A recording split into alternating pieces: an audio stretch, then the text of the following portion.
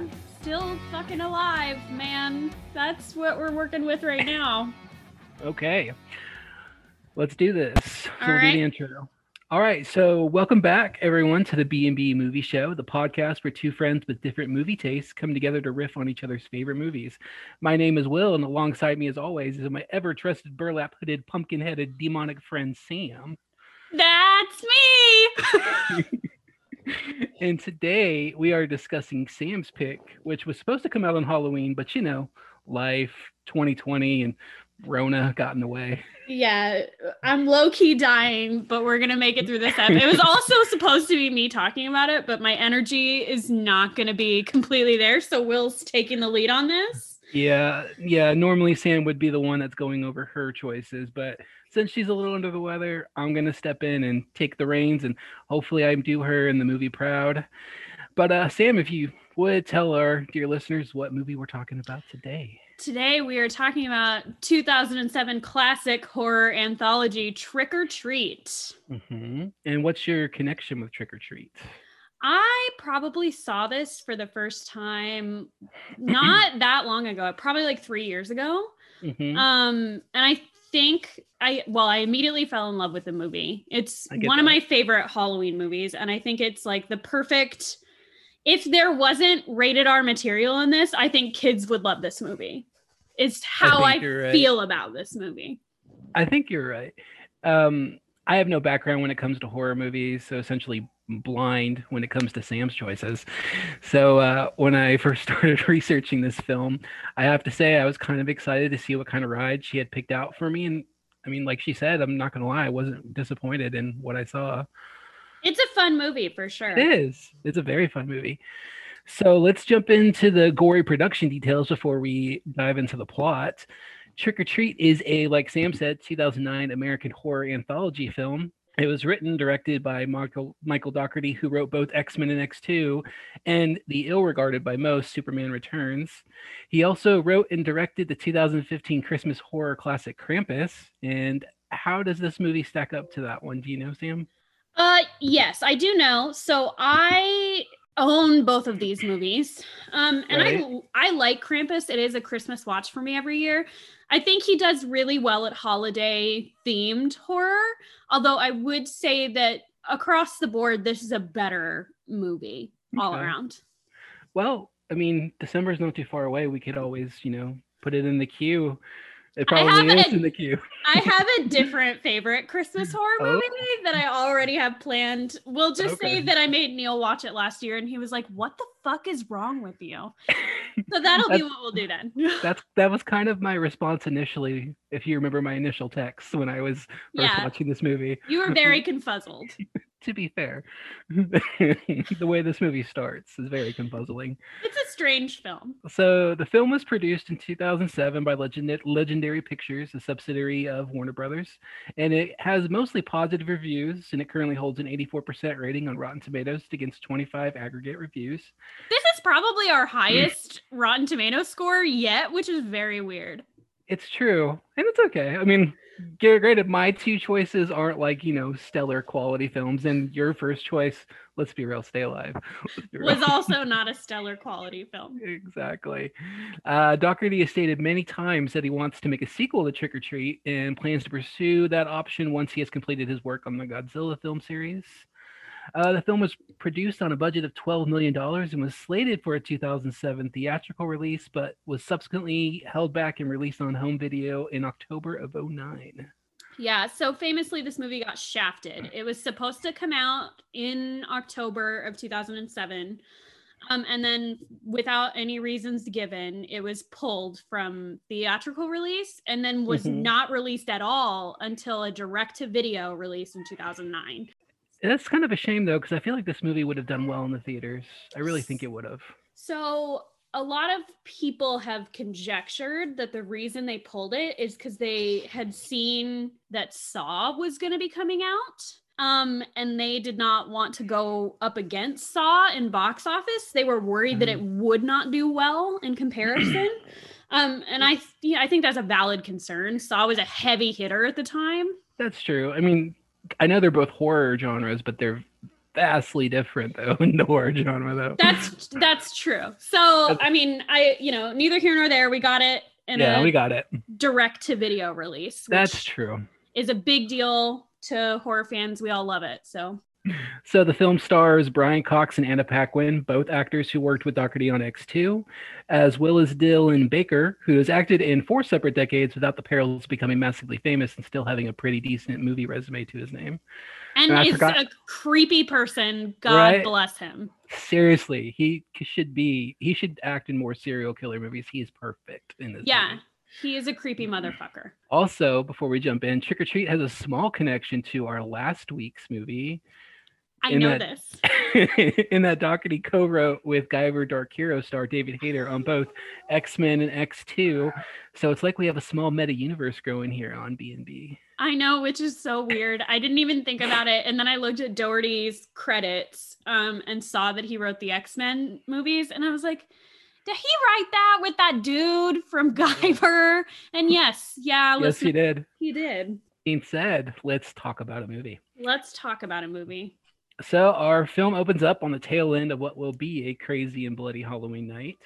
As we begin to pan up towards a house that has its front lawn decorated with numerous ghost crows and lit pumpkins, we see a car pulling a kid pulling a wagon across the street and is almost hit by a silver car. So my first note is, I know it's just the parent in me, but did this movie almost start out with a child murder? Like literally, like out the gate, almost happened. If that's your first note, you were about to be so upset. I know. I have many notes to go forward. I get that. But it was just the parent in me, obviously. Yeah, there's a lot of child murder in this. I feel like this whole town is like, we lost the whole 6th grade class. Yeah, they certainly did. They could make sequels of this movie just based on all the fucked up shit this town is made up of. Yes. We are then introduced to a couple named Emma and Henry who are dressed as a robot in Flash Gordon, who returns to their home after a long night. Emma, who's the star in this scene, played by Leslie Bibb, takes a jack-o'-lantern to blow out the light, but Henry warns her that it's against Halloween tradition to undecorate before midnight. Yeah, so as a Halloween fan and as like a person that celebrates every year hardcore, I didn't ever hear of this, and I feel like some of these rules are like made up for this movie. I'm here for it. It's fine. They definitely are. But like, I don't think that this is a thing. No, but who really hates Halloween this much? And also, do these two people actually like each other? Because it doesn't really feel like it in the most of the scene. Yeah, it's a great question. They do not act like they are on the same page about Halloween. And how do you marry someone that has different opinions on Halloween than you? Let's just say the marriage won't last too much longer. Sure won't. Emma asserts that she wants all the decorations gone before her mother visits the next morning, saying that the yard looks like a crime scene, and blows out the candle. Henry, a true fan of the holiday, promises to remove everything the next morning and convinces Emma to meet him inside for alone time. While he goes in and puts the tape on, Emma starts to take down the decorations, uttering the unforgivable, "I hate Halloween." And from that point on, I'm glad she's dead. But fuck like, you, why bitch. I don't understand why she's so insistent on taking down these decorations. Like, just go inside. It's like already 11. You're not going to get this shit done before 2. Like, just go fucking inside. I don't know. And their yard, listeners, is decorated like hardcore. For somebody who doesn't fucking like Halloween, there's like... Oh, no, she went balls to the wall. Yeah, there's like body parts hanging from trees. There's like ghosts and stuff. It's kind of intense. So I don't know why she's doing this. And then I had to make a note here. Is their porn really called Nature Special? Yeah, the tape is labeled as Nature Special, which I have questions about because it doesn't seem like they have kids. So why not just label it porn? Like, why do you need to hide that it's porn? Maybe her mom stays often, I guess. And then also, like a fucking noob, she turns the lights off while she's cleaning. Hey, let's take the fact that she's in a horror movie. Let's just say she's in a regular movie or just real life. You can't take you can't see the decorations while you're trying to undecorate. Yeah, with the lights off. I don't know. This woman is. We are not the same, and we would not be friends. No, you would not be.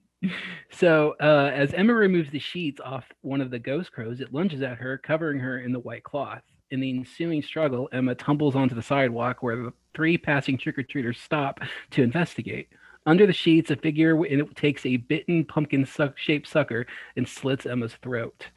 Her blood stains through the sheets, and the children run away. The hidden assailant then drags Emma's body back into the yard as Henry lies upstairs, passed out, with the TV blaring.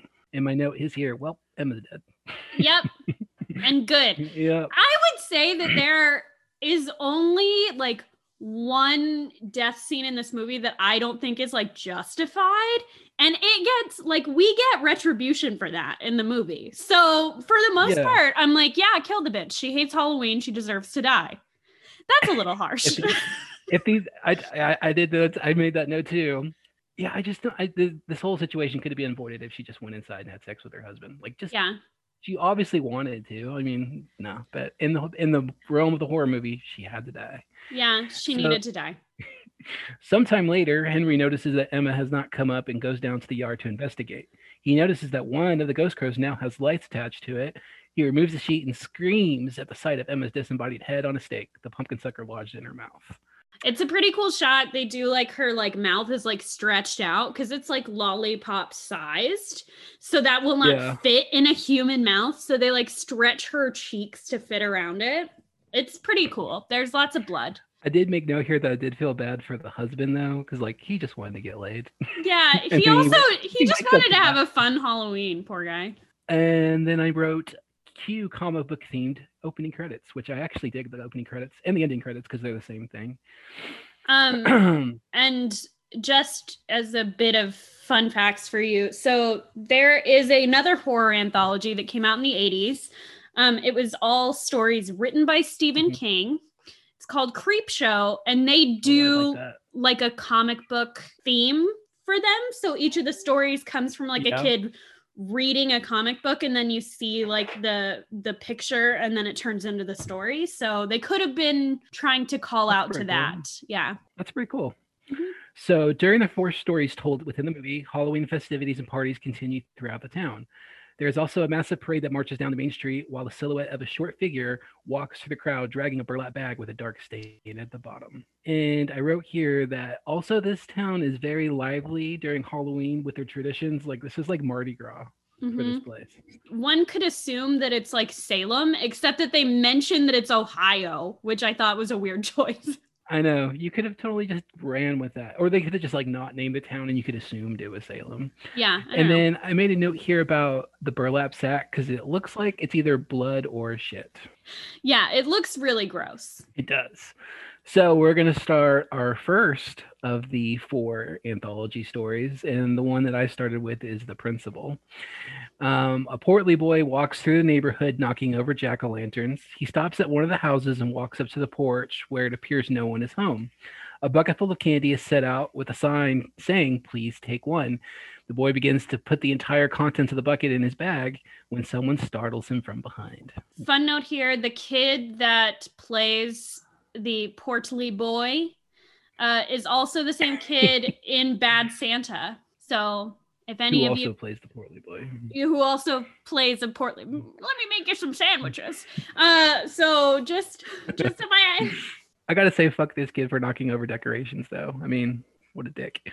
Yeah, he deserves everything that's coming to him. And then creepy guy shows up and is creepy. This can only end well for this kid, though, right? So the boy recognizes the man as Principal Stephen Wilkins, played by Dylan Baker, who addresses the boy as Charlie. Wilkins sits down on the porch, inviting Charlie to sit and talk with him as he offers him a chocolate bar. Wilkins explains the rules and etiquette of how properly to respect Halloween. When Charlie begins to cough, Wilkins explains the most important rule of all: always check your candy first. Yeah, he should have checked the candy first, especially eating it from this guy's house. It almost feels like a lesson that he's trying to give this kid, which is that, like, if you hadn't been just eating all this candy willy-nilly, maybe you wouldn't be in trouble right now. So Charlie violently vomits blood and chocolate and passes out. Wilkins drags Charlie's body into the house, the blood and chocolate mixture oozing onto his shirt just as the doorbell rings. Struggling with the body before answering the door, we see 3 teenagers who ask to take one of his jack-o'-lanterns, and he agrees to get, and he gives them some candy. Includes a small boy wearing an orange-footed pajama and burlap hood with buttons for eyes and stitching for a mouth, known hereafter as Sam. It's me, you guys. It is. It is. And she looks just like that under the hood, too. I do, Trust yeah. me. I did make a note here does that kid with the scarecrow costumes bag sound like a cat as he runs down the stairs? Because it sounds like a cat, like meow, meow, when he hits the fucking steps. Didn't notice that. No, maybe it was all done up by the Guyver episode. Yeah. No, like it like makes it sound like a cat in distress as it hits the steps. It's hilarious.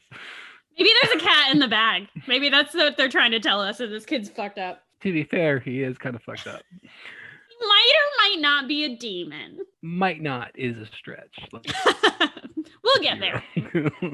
We will. Wilkins then dumps Charlie's body into a large hole dug in the backyard where another kid's body is already lying. As he tries to bury the bodies, his small son Billy appears in the upstairs window and shouts down at him repeatedly, asking for help with the jack-o'-lantern and that he'll hand out candy. Wilkins, frustrated, tells him each time to be quiet and wait for him inside. I love Billy. He's amazing. You? I do. He's hilarious. He's a kid. They're funny. Billy, I was like, your dad is trying to murder. Leave him alone. But he's obviously okay with it, as we find later. Yeah, we get there too. So meanwhile, the neighbor's dog approaches the fence and starts barking as the first child in the grave begins to moan, reaching out from under the dirt sheet with a clown costume arm. Wilkins stabs the boy's arm with a shovel and severs one of his fingers, throwing it over to the fence to distract the dog. However, the surly owner, Mr. Krieg, played by Brian Cox, probably the top bill of this movie, comes into the yard and peeks through a hole of the fence to speak with Wilkins, still struggling with the clown child the entire time.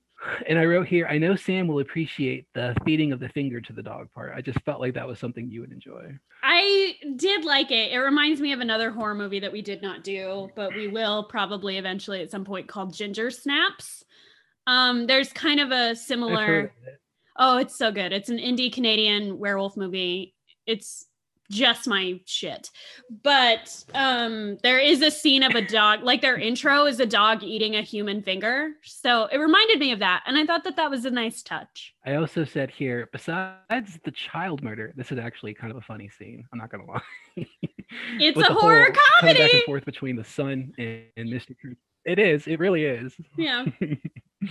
So Wilkins passes a septic tank leak, and Mr. Craig goes back into the house, shouting back at Wilkins to keep his kid out of his yard. Wilkins finishes the clown kid with a shovel and completes burying the bodies.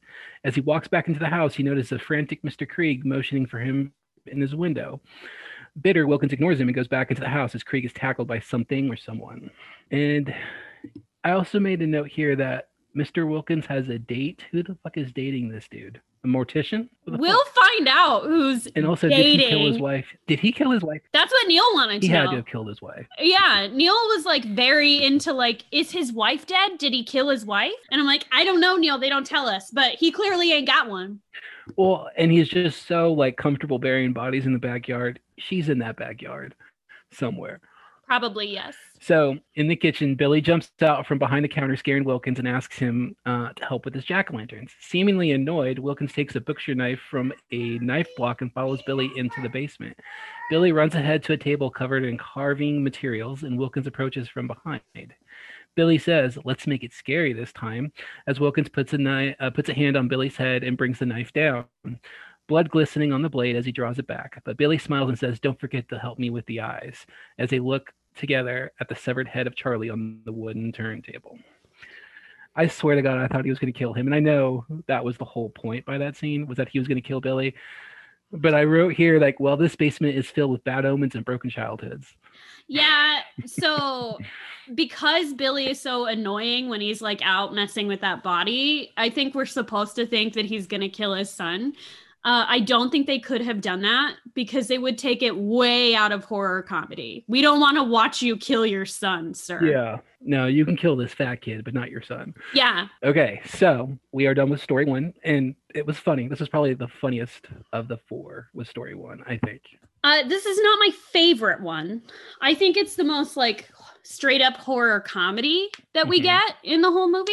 I think there are stronger narratives throughout the remaining stories in the film. So it's not my favorite one. I got you. That's okay. Mhm. It's not my favorite either. It's just the one I think is the funny. Yeah, I think they were opening the film with like a funny light scene. So let's start story 2. I'm going to go with Surprise Party. That's the one I'm going to go with, number 2. And so we're going to start out with Lori, played by Anna Paquin, is a 22-year-old virgin of some kind who is shy and self-conscious. Her older sister, Danielle, tries to boost her confidence by taking her to a Halloween party with 2 of her friends. The girls all dress in fairy tale costumes, while Lori is stuck as Little Red Riding Hood, a choice she despises, though her sister tells her it's tradition. They walk through the town. They walk through the town on the way to the party, picking up dates. But Lori is discouraged. She opts to meet the girls at the party later, stating she will find her date on her own. She will. She will.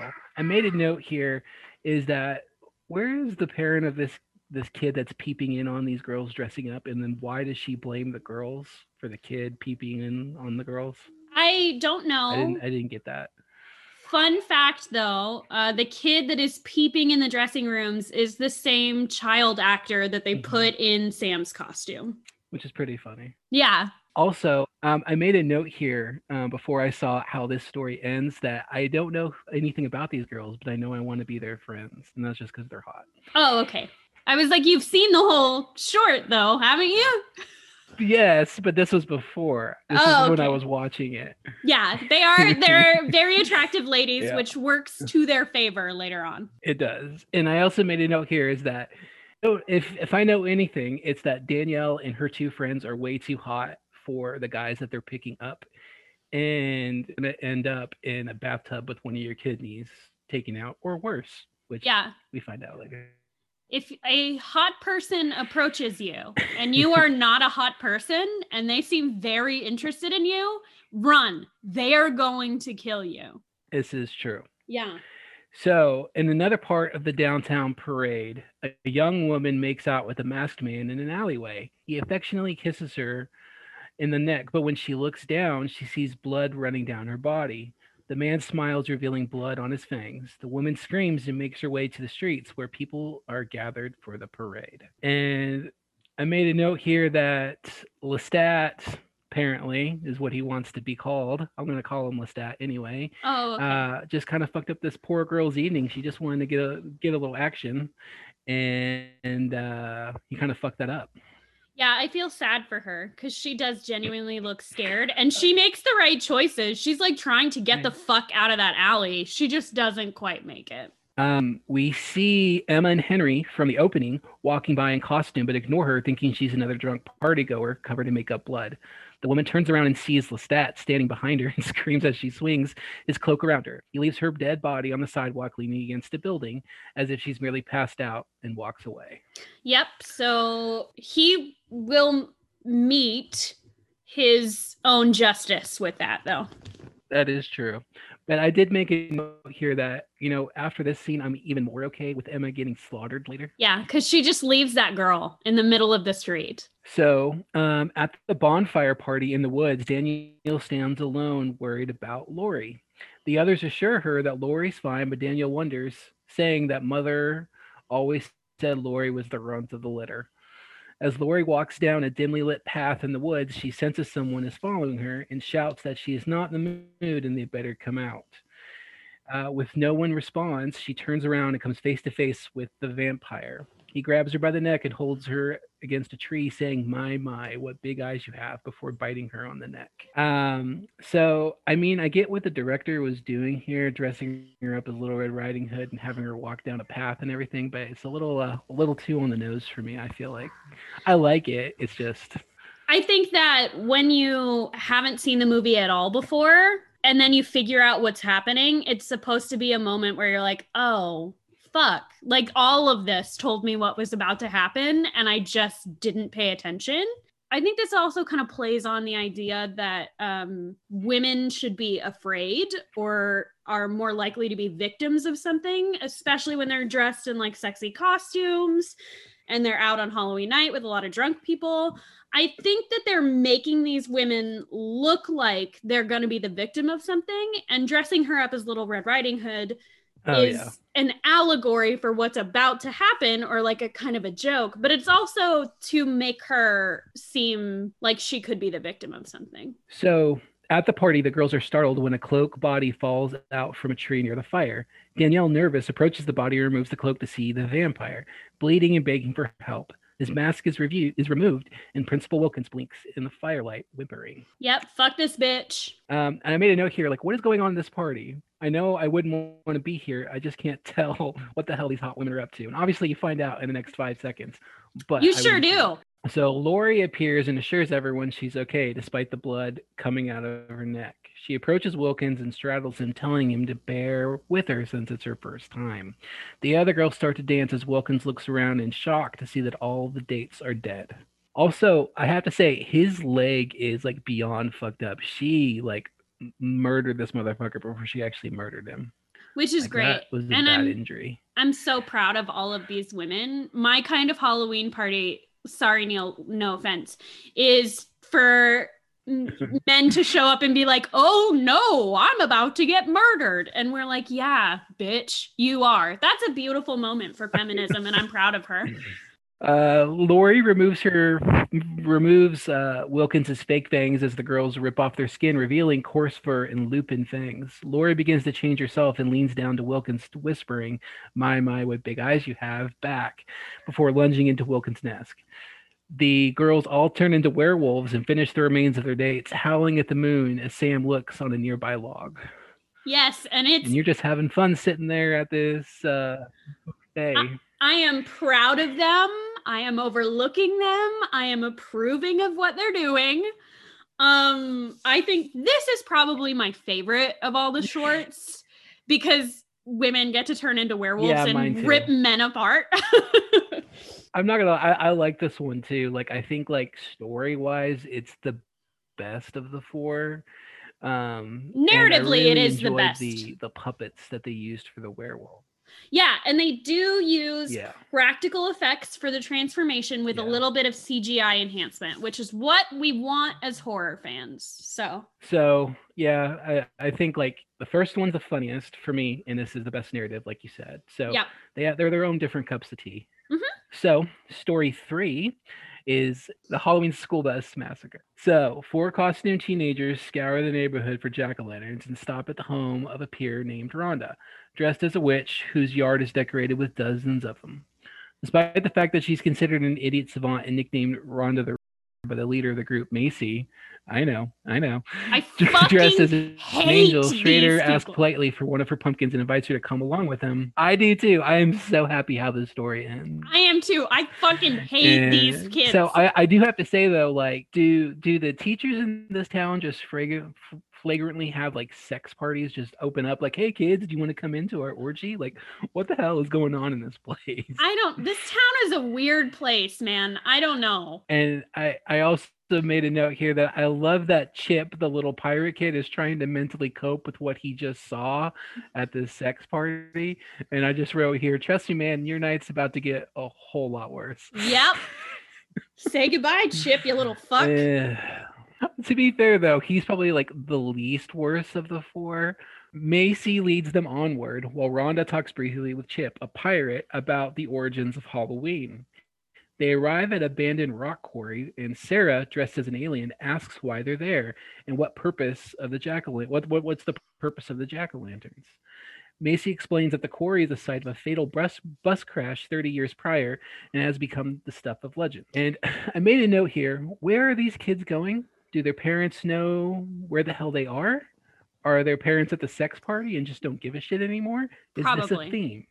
Okay, so I don't know if you have notes on the bus crash. I do have a few, but if you want to talk about it, you go ahead. So the bus crash, the legend is that a bus driver is taking these special needs children. They're like kind of touted in the film as like the alternative school kids, so like bad kids, but that's not what they are. Mm-hmm. They're special needs children that their parents want to like get rid of because they become too much work. So they pay the bus driver to murder their children. This is probably the most horrific thing you'll see in the movie. He chains tiny children to the bus and gives them a piece of candy and then just fucking takes this bus over the side of a hill into a rock quarry. And it is not okay. And I was like, what the fuck? Rhonda, the R word was the least of my worries after that shit. Yeah, that seems pretty dark. Yeah, it is I'm not gonna lie. Especially, I feel bad for that one kid that notices like wrong way. It just made me like, as an adult, like that kid knows immediately something's wrong. As an adult, it made me want to cry. I was like, I can't, I want to protect the babies. And then I wanted to kill all of those parents. I was so mad. Well, I made a note here, like, what the fuck is this place? And who are these piece of shit parents? And how the hell did Macy hear about the story? And where did they come up with this ritual for the pumpkins and these kids?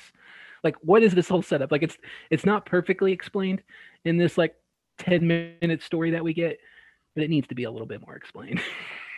Yeah, really you need to give me some more information about the parents that just get tired of their special needs children and then have them violently murdered. Yeah, it's not okay. So the children decide that the 8 collected jack-o'-lanterns represent the 8 souls that were lost the day of the crash, and they're going to leave them by the lakeside that's at the bottom of the rock quarry. So I don't know where they came up with this ritual, but they walk down to the rickety elevator, and Macy, Sarah, and Schrader get in with their pumpkins and go down to the lake. Since the elevator will only hold 3 of them at a time, Chip and Rhonda wait for it to come back up for them later. On their way down, they hear the panicked screams of the other 3 and watch as lights of the jack-o'-lantern go out in the mist. Rhonda tells Chip to stay in the elevator with the remaining pumpkins, saying that they will protect him, and goes to investigate. Walking through the mist, she eventually comes to the wreckage of the half-submerged school bus and sees the masks of the others floating in the water. She is suddenly attacked by 2 drenched figures coming in chains and runs to see a third disemboweling Chip. As they chase her, Rhonda drops and steps on her glasses before tripping and hitting her head on the rocks, blacking out. I see Sam getting so pissed. I'm fucking when she mad. Comes to, she sees the figure standing over her. And she screams in fear, but one of them, who is Schrader in disguise, explains that it was a cruel prank played by all of them and tries to apologize. Macy is unremorseful and kicks a still lit jack-o'-lantern into the lake as whispers and giggles suddenly echo out into the mist. And this is the moment where everyone watching gets really excited to watch these teenagers die. Stay put. So Rhonda stays put, and Schrader says, "It's probably just a joke, but I'm going to go back and check this out." And I wrote here, I know I really, really hate these kids. I know it's wrong to hate kids, but I want these kids to die. Why am I so bloodthirsty for these kids to die? Nope, let them die. Fuck these kids. Fuck them kids. So when Schrader meets up with the others, they all see the 8 figures of the dead children rise from the lake, still tied to their chains. They run for the elevator, though Sarah is caught by a strand chain and is dragged away. The other 3 make it to the elevator to see Rhonda locked inside with the rest of the jack-o'-lanterns looking sullen and calm. They beg her to open the door, but Rhonda, seemingly in a daze, presses the button up and leaves the others to their fates, and the ghost children surround them. And I wrote here, I'm really, really proud of Rhonda here. I don't know if I would have done that, but get it, boo-boo. Yes, we are proud of you, girl. We love you. Those kids are assholes, and they deserve to get it. Fuck those kids. And as she's going up, I had the subtitles on, and I love that the subtitles literally say flesh being torn. It's hilarious. It's so good. We get all the justice we want immediately. Exactly. Rhonda exits the elevator and leaves the quarry, towing her pumpkins in her red wagon. She briefly looks at and passes Sam sitting inside a cement pipe as Mary, Schrader, Chip scream and are ripped apart by the zombies. And both movie I just love Sam... that Sam's just like it's just everywhere. Yeah, both movie Sam and actual me Sam are proud of you, Rhonda. Girl, we are looking on and being excited for you. So speaking of Sam, well, before we go into that story, so I don't like this story as much. I feel like it's the weakest of the 3 so far. The ending is good. Yeah, so I feel like most people that review this movie find this story to be the least compelling. Like, it's the part of the movie that drags for a lot of people.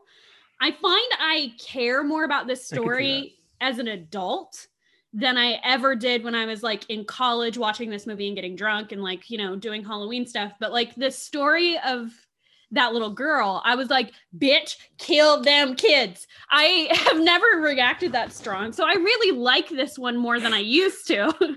But I would agree it's probably the weakest of the stories that we get as far as entertainment value alone. Yeah, until you get to like the last like 30 seconds, and then it's pretty entertaining.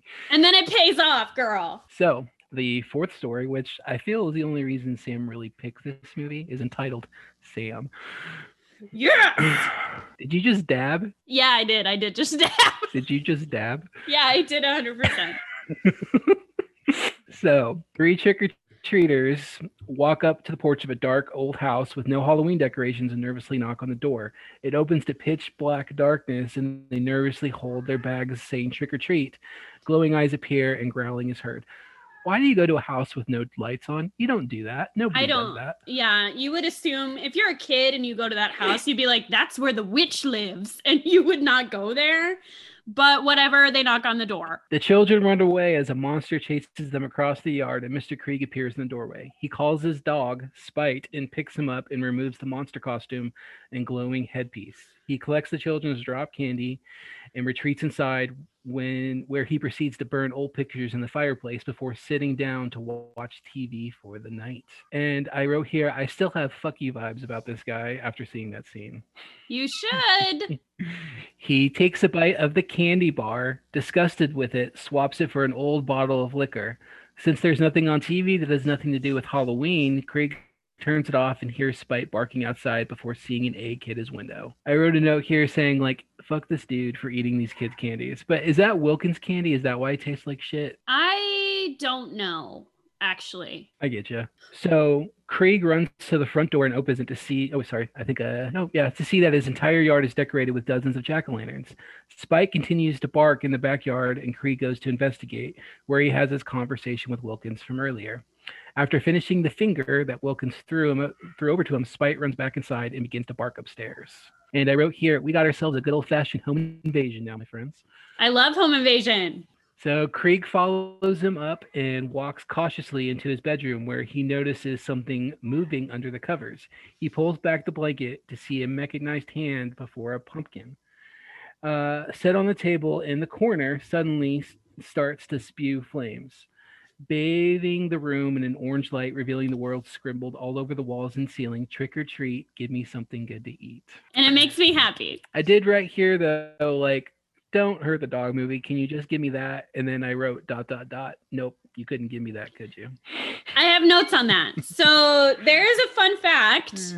They did shoot a scene of the dog coming back into the movie so that we would know that they did not kill the dog. Yeah. And they cut that scene out to leave some like more horror in it. Ambiguity. Yeah. I would appreciate them leaving that scene in. I would have felt a little bit better, but most people don't like to see dogs die. Yeah. So Krieg then screams as something stabs him from under the bed. He falls to the ground and looks to see Sam appear from the other side of the bed. Sam shows him a candy bar and peels it back, and the wrapping reveals a razor blade inside before attacking the old man. Krieg screams and manages to escape down the hallway, but trips on the landing to the stairs and falls to the bottom. The staircase is covered with small pieces of candy and razor blades, and Krieg winces at his hands covered in bloody cuts. And I was like, oh God, that's gotta hurt. Yeah, it's real gross, but I love it so much. It's very gross, but yes, I love it too. Krieg struggles as Sam attacks again. Krieg makes it to the far window where he calls out to Wilkins he tries to fight off Sam and manages to rip off his burlap mask. And instead of finding a human child's face underneath, Sam's face is a horribly deformed pumpkin with beady eyes and sharp teeth. Technically, he is a jack-o'-lantern I love that scene. face. He has eyes. I get it. Yeah. He's a demon, for sure. There's no doubt about it. He looks real fucked up. I did make a note here. Like, okay, I'm just going to say this now. And expecting Scarecrow Kid to look like that under the mask. I was so excited. His head is so like bulbous that I knew the first time I watched this, I was like, we about to get a jack-o'-lantern face.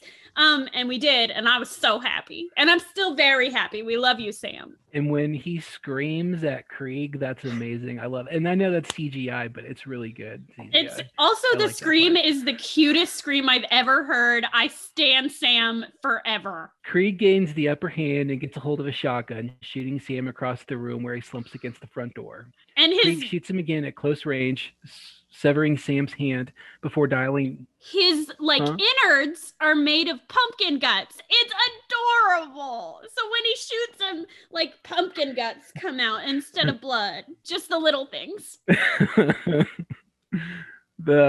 Okay, so the phone line goes dead, and Krieg is stabbed in the leg again by Sam's severed hand. I love his response to that too.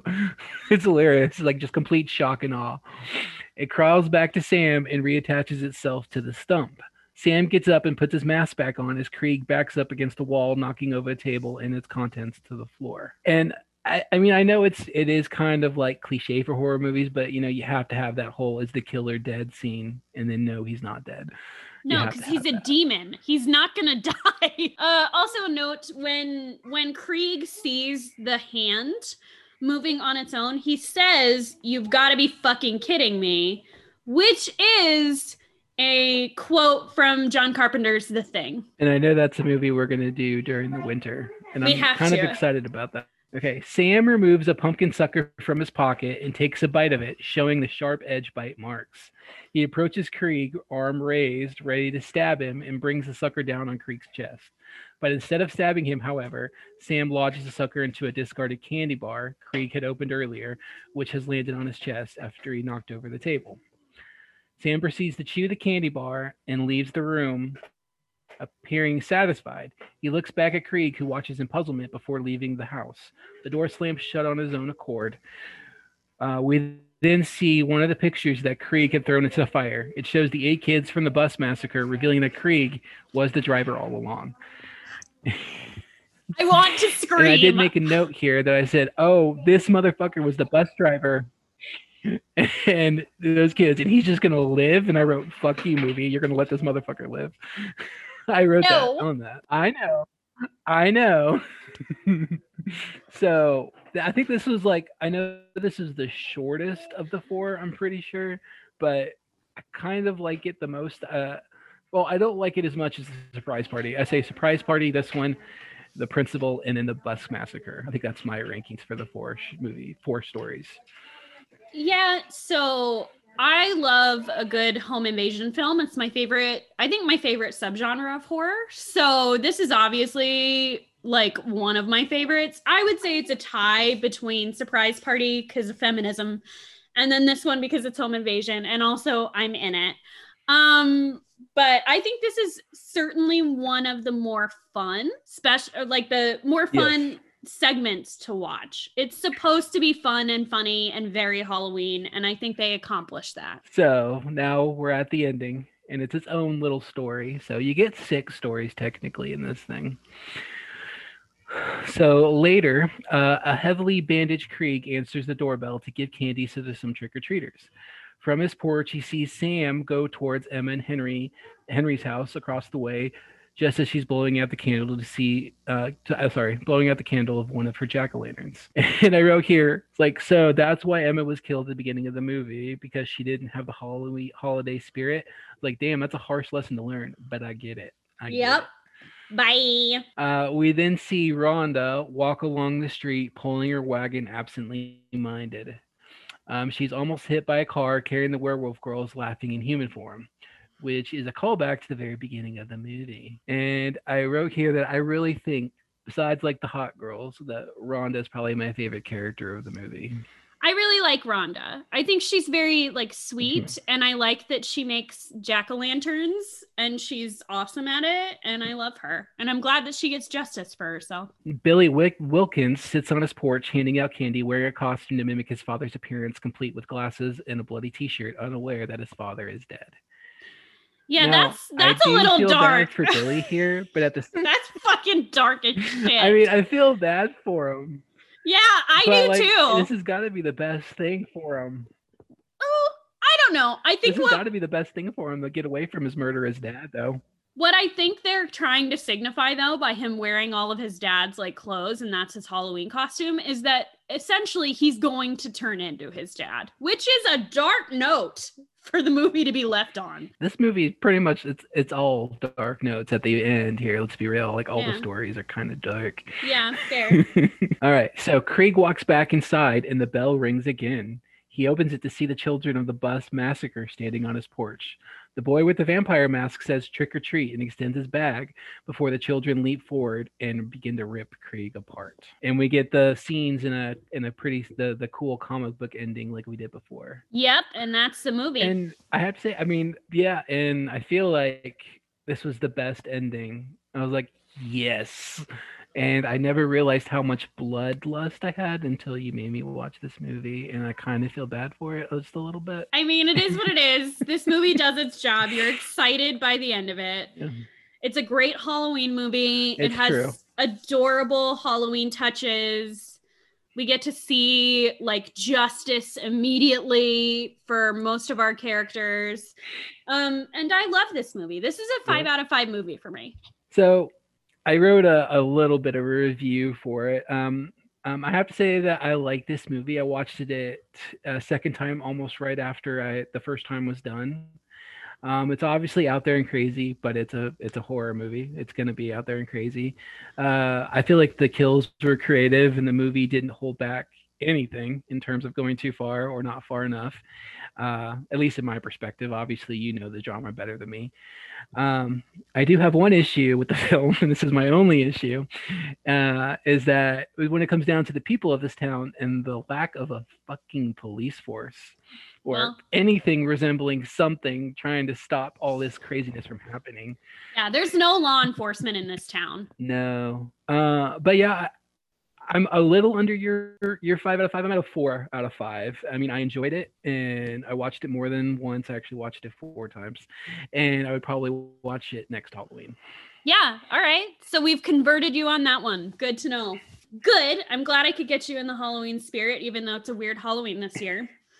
So should we tell the listeners what we will be talking about next time when I'm no longer dying? Yeah, so the next movie that we're doing is my pick, and I will be spearheading that adventure as well. We are going to be doing the 1984 sci-fi sleeper classic, 2010, the year we made Contact, which is the sequel to Stanley Kubrick's 2001 A Space Odyssey. Does Kubrick direct this one as well? He does not. Okay. They did get the author of the book on board though. Okay. He did lend a writing credit to it, and he helped Kubrick write the first one too. So there's a little homage to them in the movie, which is pretty funny. They have Kubrick be the president of the Soviet Union, and the author Arthur C. Clarke is the president of the United States. It's pretty hilarious. Interesting. All right. Well, yeah, it's a good movie. I think you'll like it. It's not a thinker. That's okay. Yeah. We'll take it. All right. Yeah. So I guess this is the end of the episode. This has been the B&B podcast. My name is Will. And my name is Sam. And as always, you got my yes. And we will catch you next time. And if this comes out before the election, vote. Yes. It's very important. Please vote, everybody. And wear a mask. And wear a mask and disinfect everything. Or you're going to wind up like Sam.